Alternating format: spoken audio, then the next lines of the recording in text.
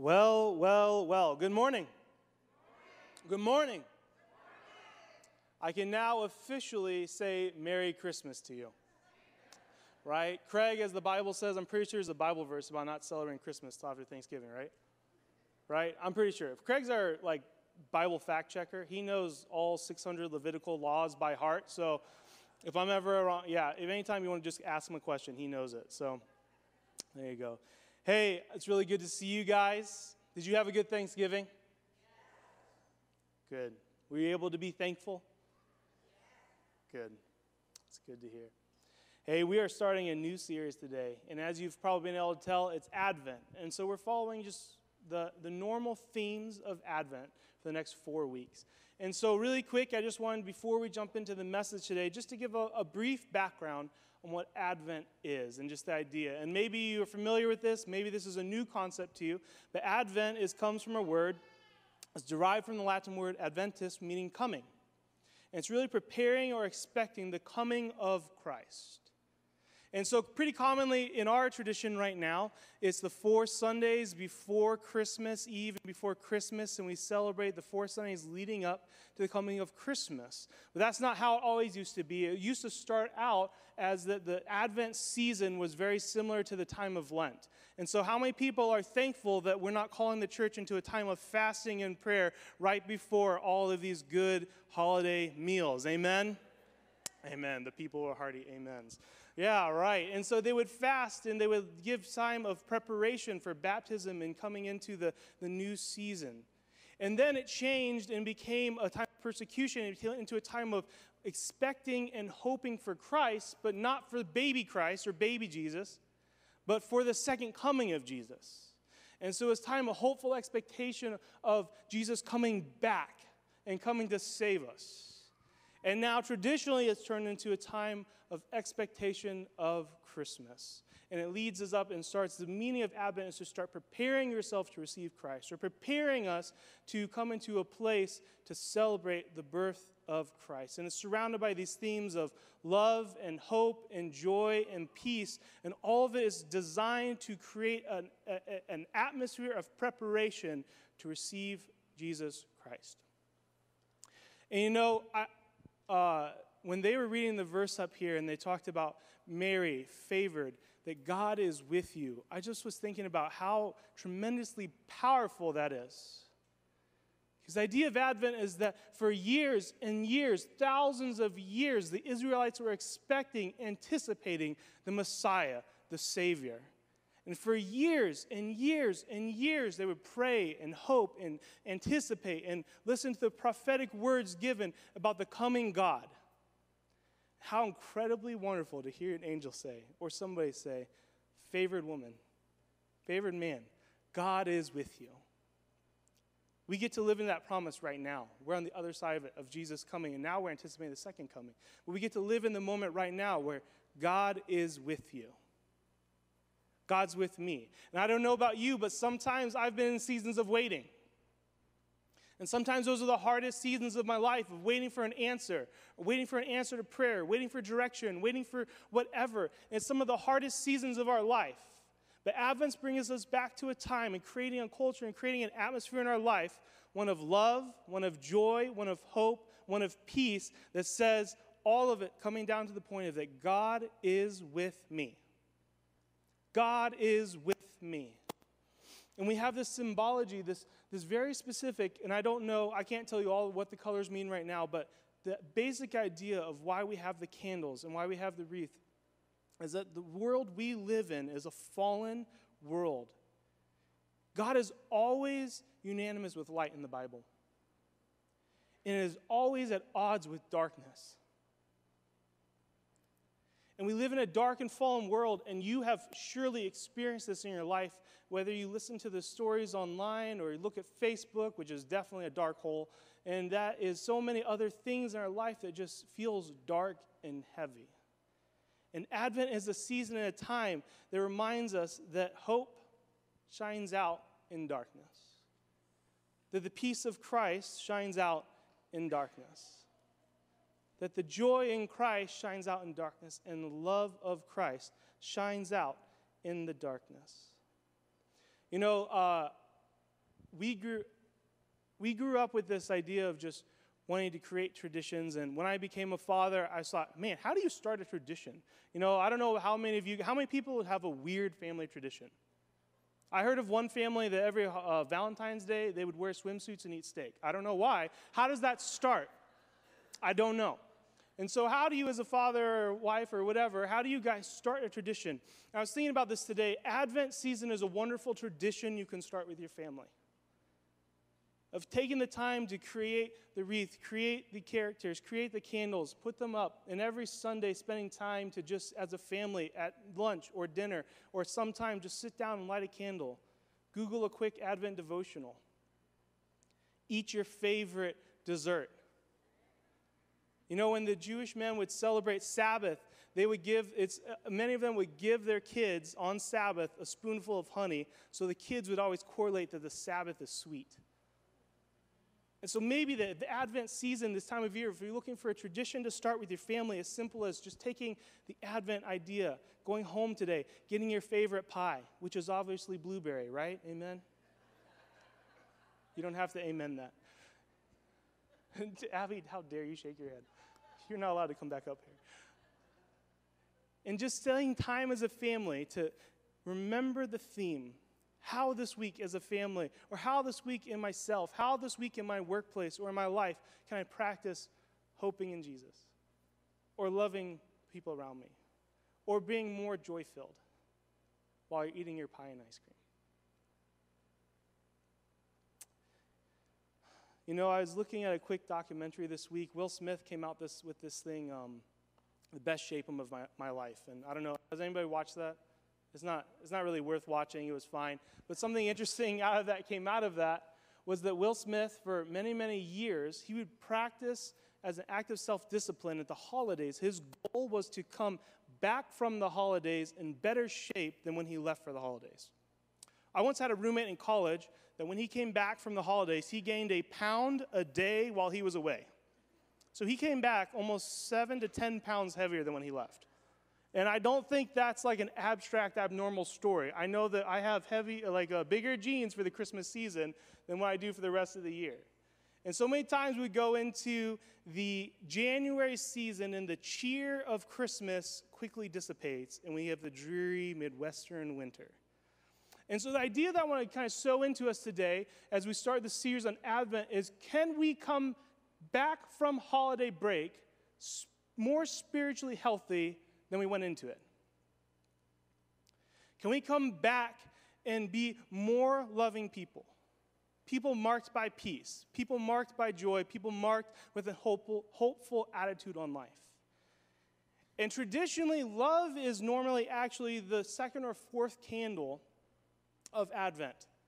But to me, I think out of all these, love might be one of the ones that is actually hardest to put into practice. And so I wanted to give us a little bit extra time, a little bit extra cushion this Advent season. So we're starting today with the theme of love to give us a whole month or so to practice and to put into practice the act of love. Amen? Yeah. So can we just pause real quick? And I just want to again invite God's presence. He's already here. You carried him in with you. He's with you, but let's just pause and just corporately invite God's presence right now. And so, Father, Lord, we just love you and we praise you, God. Lord, how good it is that you are with us. Thank you, God, for sending your Son, Jesus Christ, to bear a cross for my sin, for everyone that I've ever committed, Father. Thank you, Lord, for teaching us how to love by showing that love to us. Lord, we just give a second of pause and respect for you. May you speak to our hearts right now. Open our minds. In Jesus' name, amen. Amen. Hey, if you have your Bible, I want you to turn to 1 John chapter 4. We're going to get there in just a second. 1 John chapter 4. Or if you have your phones, you're welcome to look that up on your phone. And I'm reading the NLT version today. NLT version today. You know, love is God's trademark. Did you know that? That love is God's trademark. And so a quick Google definition of trademark, it's a symbol or word or words legally registered or established by use as a representing a company or product. God is represented by love. When you experience, when you feel, when you give, when you receive love, you are experiencing the trademark feature characteristic of who God is. Everything that God is, everything that God does is through an act of love, through the lens of love. It is who God is. When you see the word love, it is synonymous with God. I don't know if you've ever thought about that before. This was the first week where I sat down and thought about that God has a trademark. It's love. It's really interesting to me. God's legal representation here on earth is love. You know, I used to work for the government. It sounds really cool, but I was a maintenance worker. And I used to work at a courthouse. And I used to have a key badge to get inside. And it was my symbol or trademark, and it gave me a lot of different effects, okay? It gave me representation of saying, hey, I'm part of this organization. And it gave me access to many locked doors. And it gave me helping them to distinguish who I was versus just somebody else who was coming in off the street. And you know what happened if I left my key badge at home? I wasn't allowed to get in, or had to wait till my boss who knew me to let me in. And so trademarks or those characteristics do a lot of things for us. And so when we get to love, God's love gives a lot of things and explains a lot of things of who we are. First of all, it gives allegiance. It shows whose team we are on. Scripture says just a few chapters earlier in 1 John, it actually talks about how the opposite, just like the opposite of light is darkness, the opposite of love is hatred. And if there's hate in us, that God can't be in us. And so he talks about how love is God's defining characteristic and hate is not. And so it shows allegiance. It shows that when we love and there's love in us and through us, that we're part of God's family. It shows kinship to God. Scripture talks about how when we love, we are known by our love, and that it shows that God's our Father, that we are children of God, that we'll be known as children of God because of love. And so it gives us kinship to God. And it also gives the manifestation of God's presence here on earth. When we love people, when we receive love, God's manifest presence shows up in that situation. Take a second to really drink that in and think about it. God, intangible, unable to see him or pull him down or touch him, comes back in the presence of love. When you love, God's kingdom is present here on earth right now.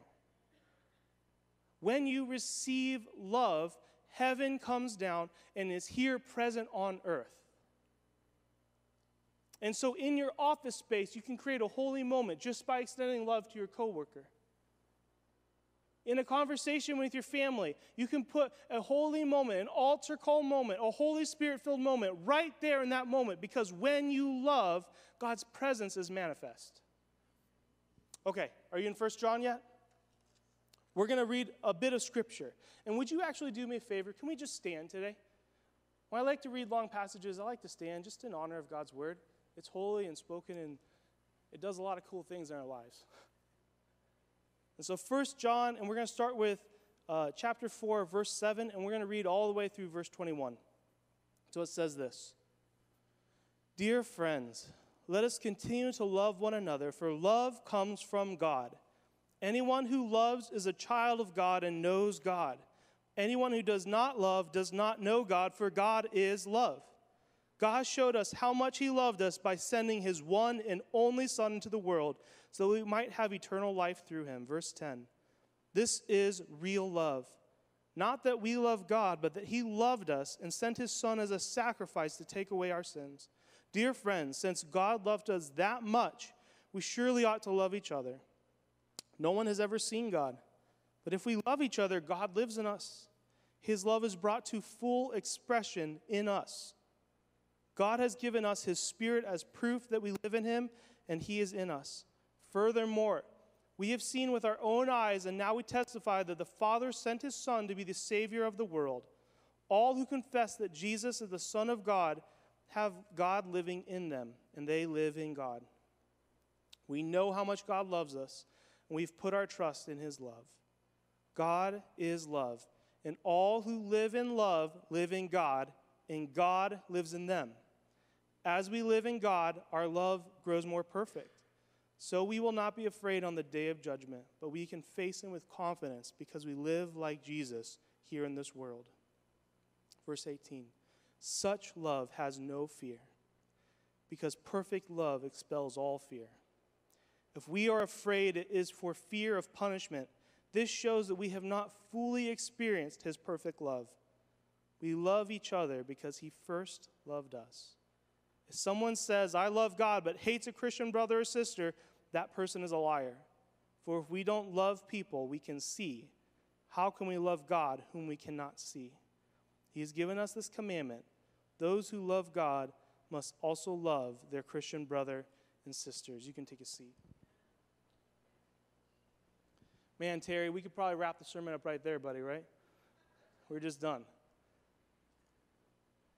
This little bit of scripture, this little passage is just so jam-packed full with love and all of these different characteristics of love. And so really quick before we move on in the sermon, I just kind of want to break down just a few and just draw your attention to a few of those verses again to go back to that point of allegiance and kinship and God's manifest presence.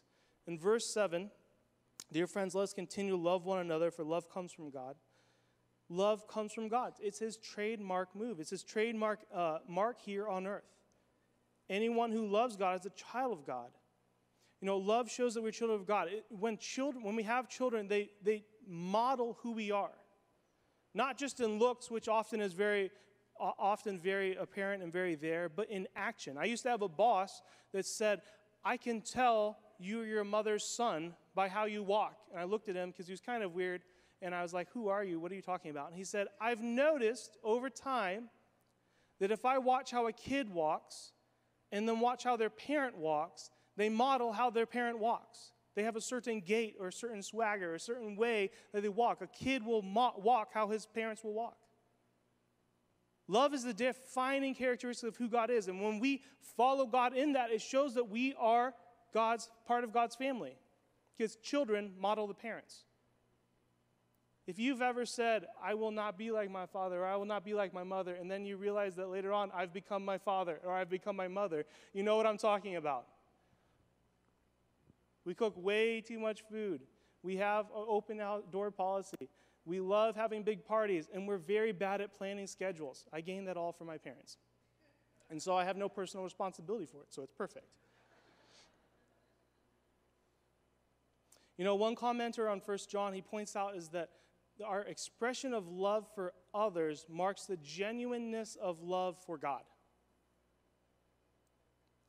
Because loving somebody, and John talks about this, is not a new commandment. We actually get this commandment for the first time all the way back in Leviticus. Leviticus 19:18. It says, love God. You shall love your neighbor as yourself. It's the first time we see this command to love your neighbor show up.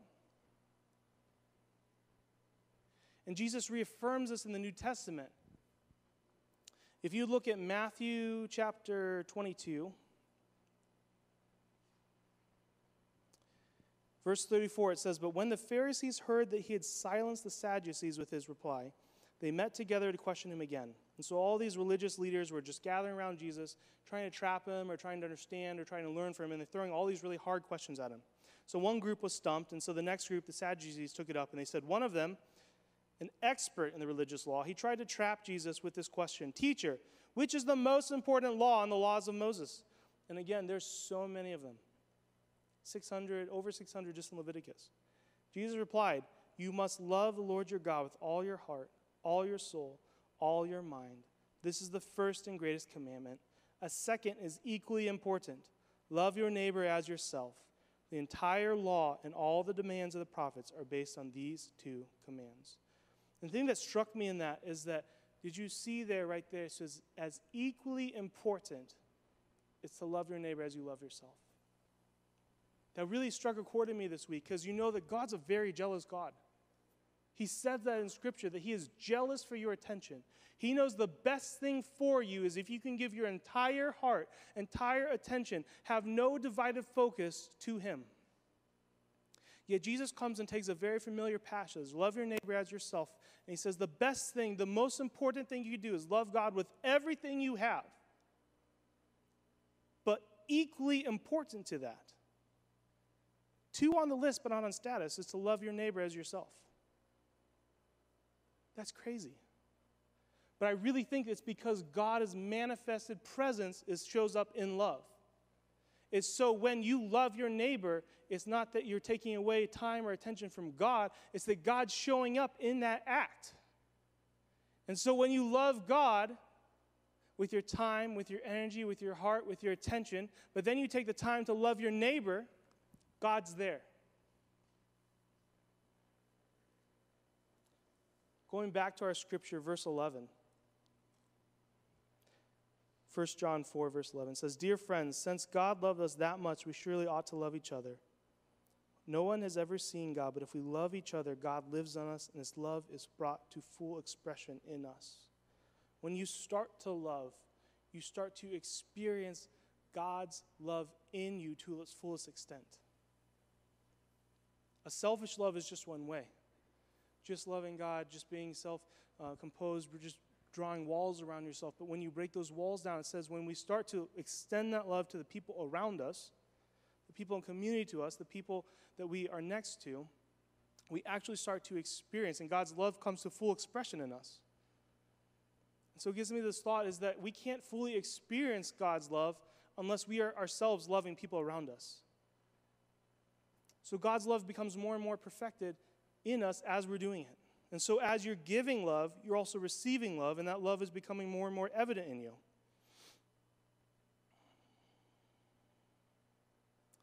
And you know, this is such a timely and appropriate theme to talk about because the last 4 weeks were heavy weeks. We talked about mission and vision. And vision, by the way, is what?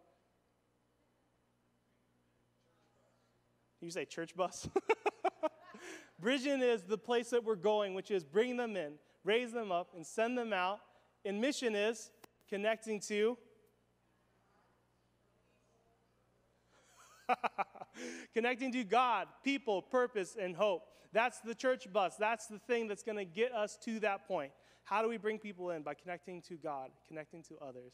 Right. We don't need to go back. Go listen to the series. Anyways, we just went through 4 weeks of going through what is vision, mission at Church on the Rock. How are we going to do it? We talked about spiritual practices, spiritual formation, how we become more like Jesus. How do we start doing the things of Jesus? How do we become a disciple? What does a disciple look like? All of these things. And I don't know about you, but sometimes Christian life can feel a little overwhelming. Sometimes it can feel a little bit much.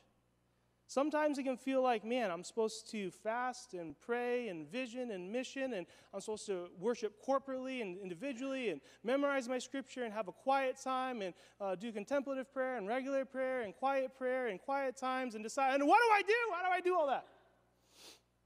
And I love Jesus' answer is that there's so many things you could do, but it all starts with love.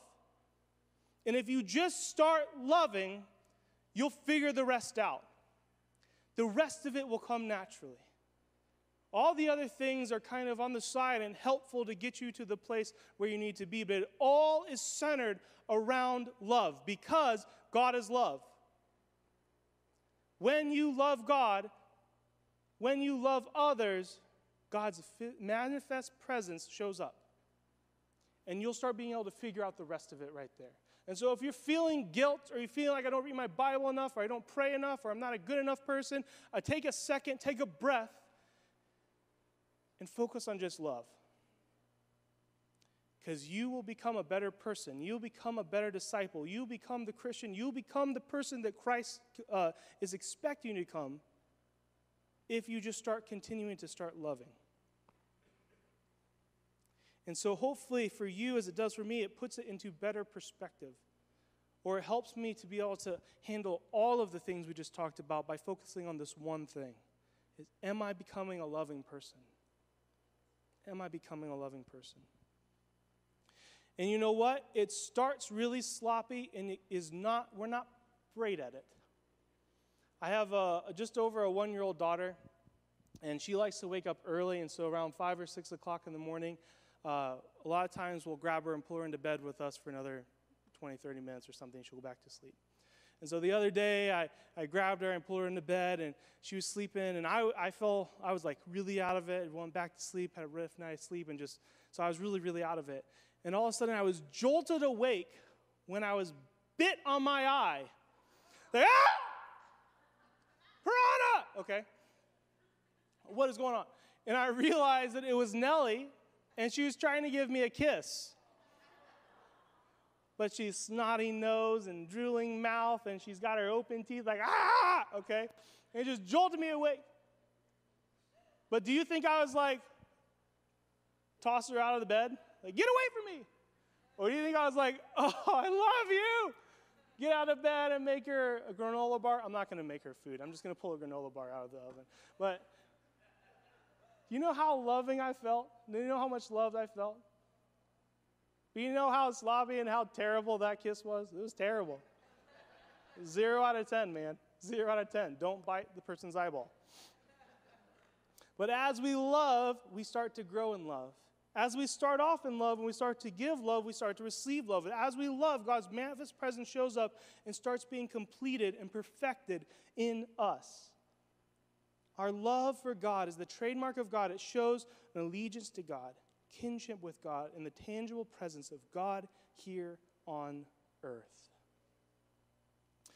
Pastor Eugene Peterson, you guys hear me quote him all the time. Just a highly respected pastor to me, the pastor I hope to become. And he did a whole sermon on 1 John about love. And he has this idea that I just want to bring with you guys that he shared in his sermon.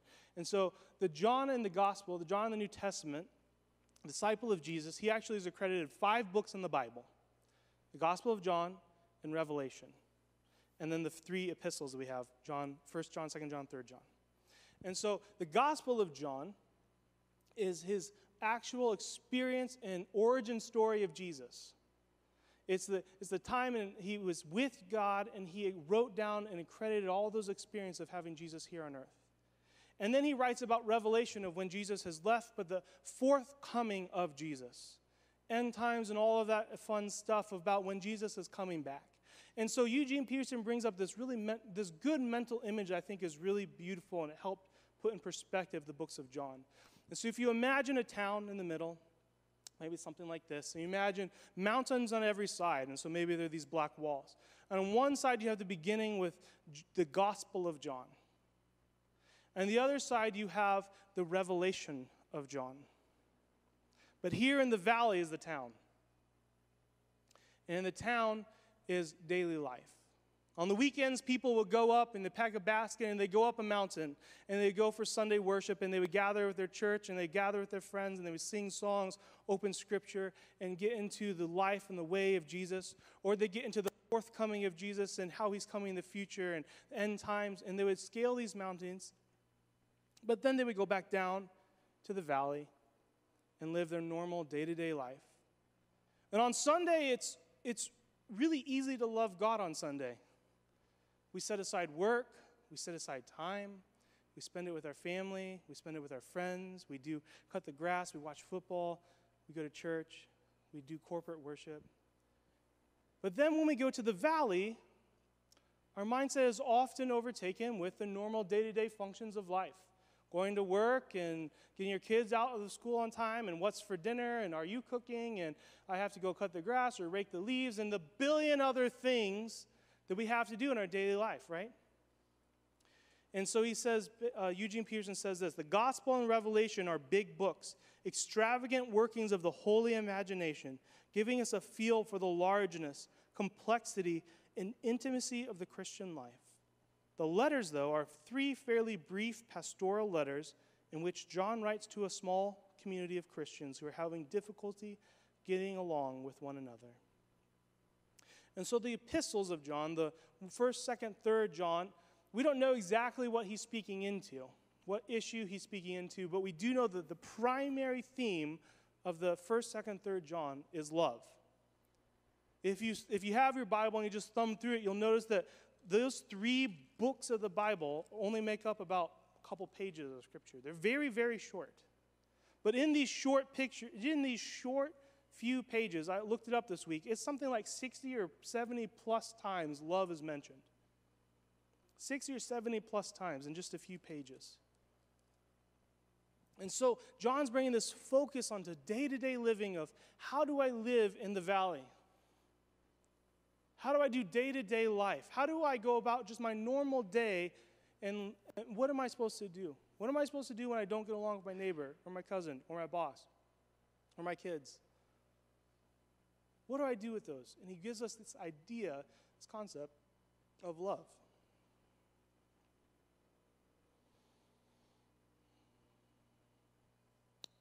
Because Jesus reaffirmed it in Matthew 22, and we get it for the first time in Leviticus. But I think our fallen human nature is that we're always just kind of looking for that, what's one toe over the line? Okay? It's kind of like we do Awakening series or 21 Days of Prayer and Fasting in January. It's coming up. And so, some years, when I first started this, I really new to fasting and still am in a lot of ways. But when I first started, it was like, okay, we're going to just cut out these things, like no sugar and all this stuff. But then I would do no sugar, but then I would do, eat a jar of peanut butter and a box of raisins a week, it's not sugar, but it's like, it's not, it's pretty healthy, right? It's like, it's the sweet kind. I'm not going to do the natural crap, okay? It's like Skippy's smooth peanut butter, okay? And so we're always looking for the edge, that toe over the line. And so we have this really clear commandment: love God and love your neighbor as you love yourself. And then Jesus deals with this in Luke chapter 10. It says, one day an expert in the religious law stood up to Jesus asking him this question: Teacher, what should I do to inherit eternal life? Jesus replied, what does the law of Moses say? How do you read it? The man answered, you must love the Lord with your God with all your heart, all your mind, all your strength.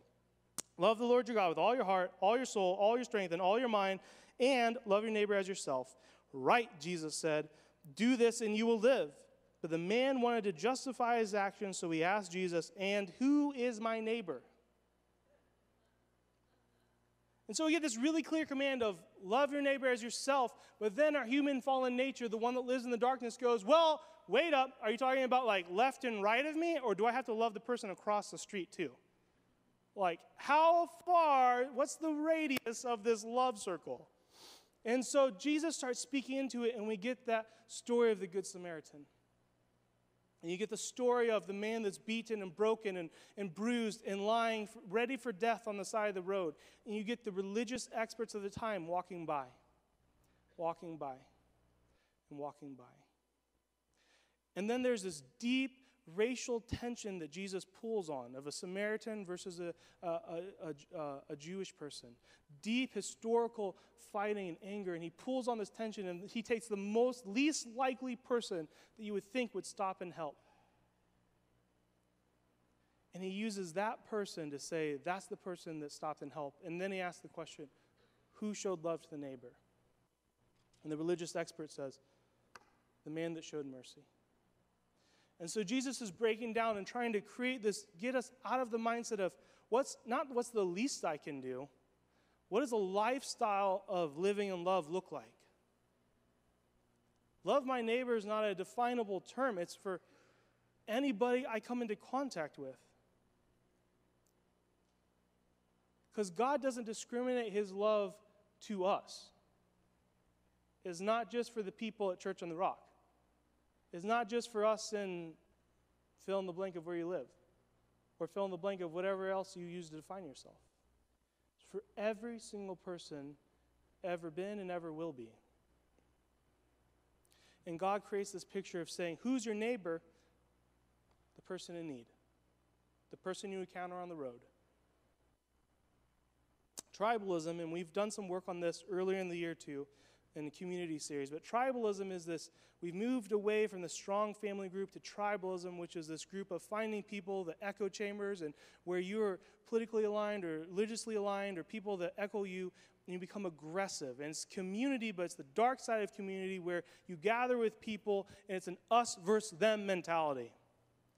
If you take your kids to school, you're an idiot. If you homeschool your kids, you're an idiot. If you eat this brand of blah, blah, blah, you're crazy. If you like anything else except for blueberry pie, Abby, I can't even look at you. And so it's just creating this idea of us versus them, where the kingdom of God is us for them. And so God says, love me and love your neighbor, and go into and it breaks down walls instead of creating walls to keep people out.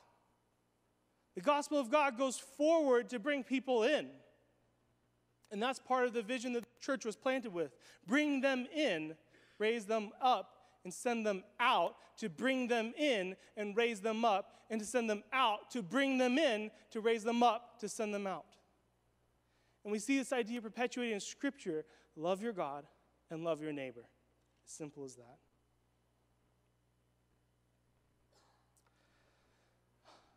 This can be really difficult for us people that like to create lists, though. This can be really difficult for us people that like to create 3 steps to creating a loving presence and becoming a person of love and like Jesus in our life.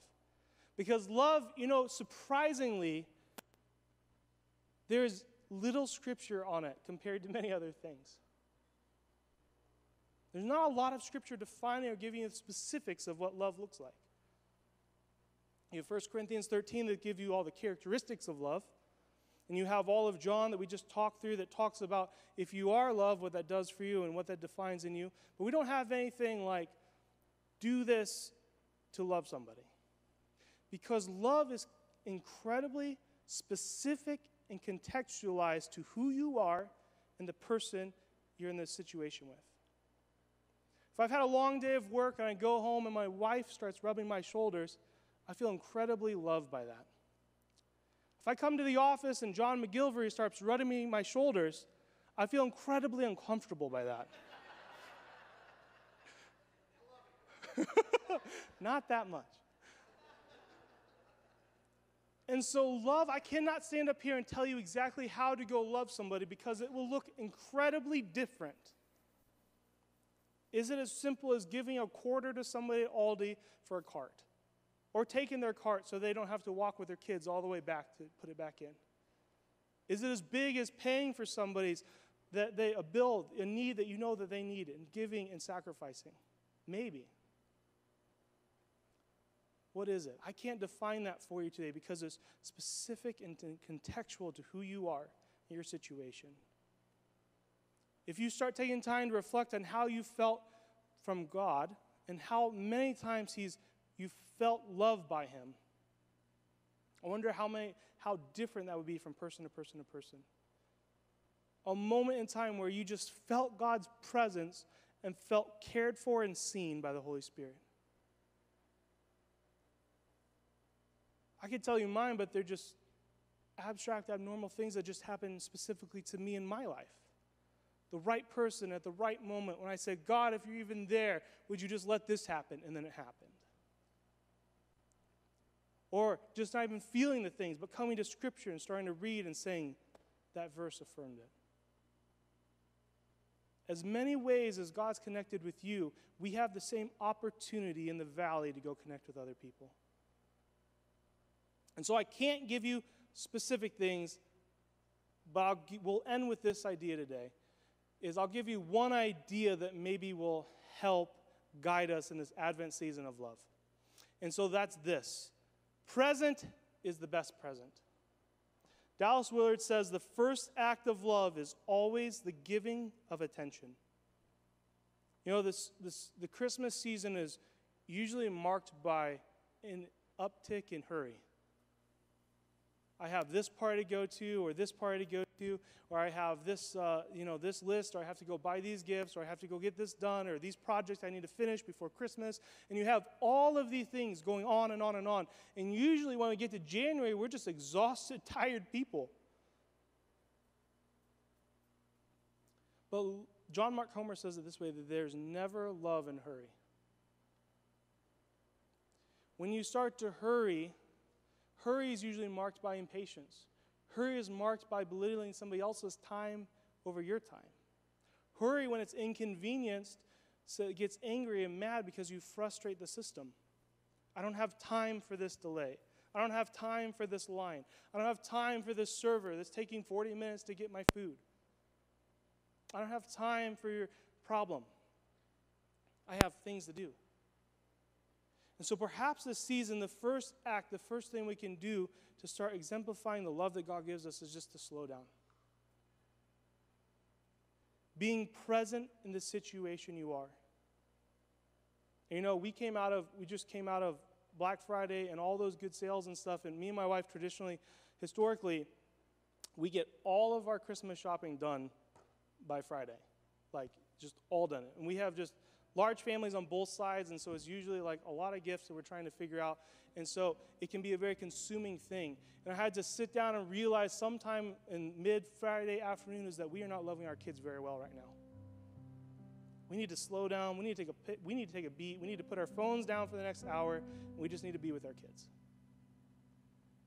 And so maybe that's the first step, is that kids are not the only people that desire your presence. I was at, Nora did ballet for the first time. She's 5, and she just signed up for some classes at the Park Center. And I went with the intention of like, oh man, maybe I'll get to meet some other guys in Sycamore area and just to hang out and stuff. Do you know how hard it was to connect with somebody because we have phones? And so I'd sit there and put my phone in my pocket, and I'm like, unless I'm going to reach over and pull this guy's headphone out of his ear, I'm not sure if I'm going to be able to connect with this guy.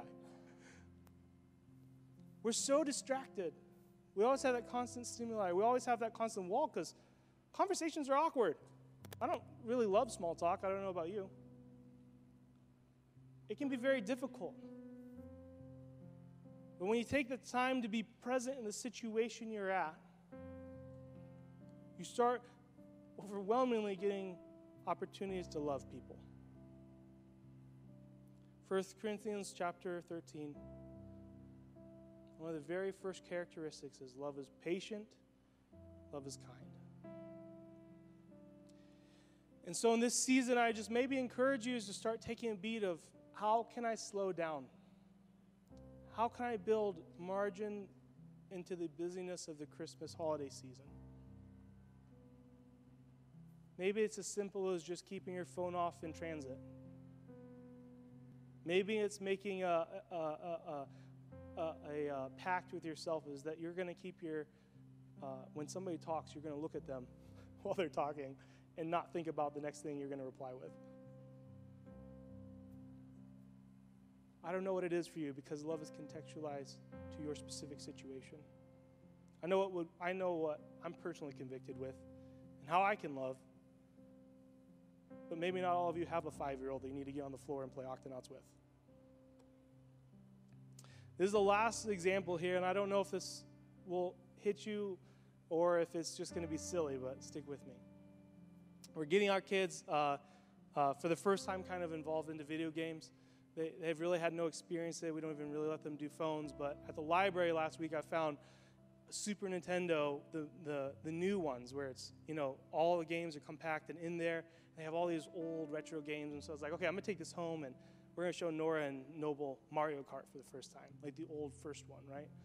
And so we get this out, and they have no idea what to do. They don't understand that the left button makes you go left, or what does even A do? And so we're kind of just letting them go with it or whatever.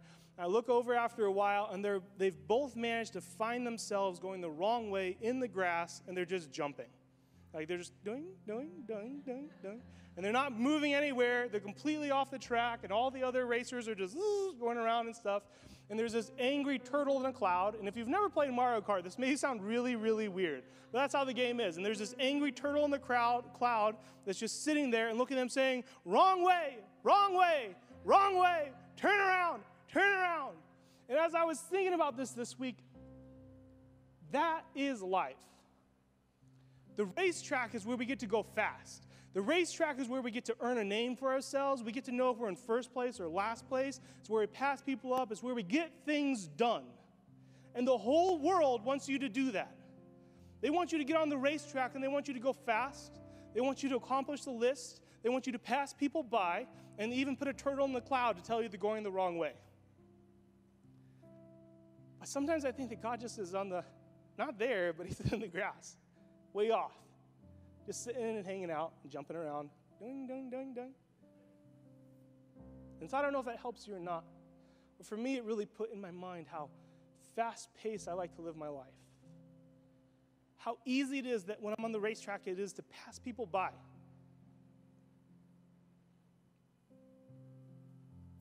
And how when I'm over the grass, I have opportunity to love people and to feel God's presence. Prayer team, you can start preparing your way to come up. We're going to go back into a time of worship for a little bit. And the altar team's up here. They'll be available to you. Every week we just create an opportunity for you to receive prayer, to receive encouragement. And so if you are looking for that this week, I encourage you to come up. And here's a couple questions that I'd like to give you to maybe think this week or today about is, Holy Spirit, in your prayer time, Holy Spirit, how am I doing on becoming a person or a presence of love?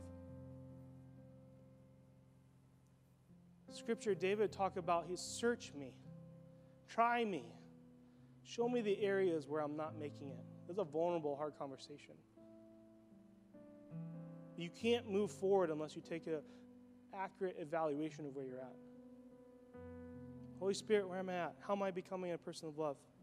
Holy Spirit, this Advent season, how can I slow down to be a loving presence?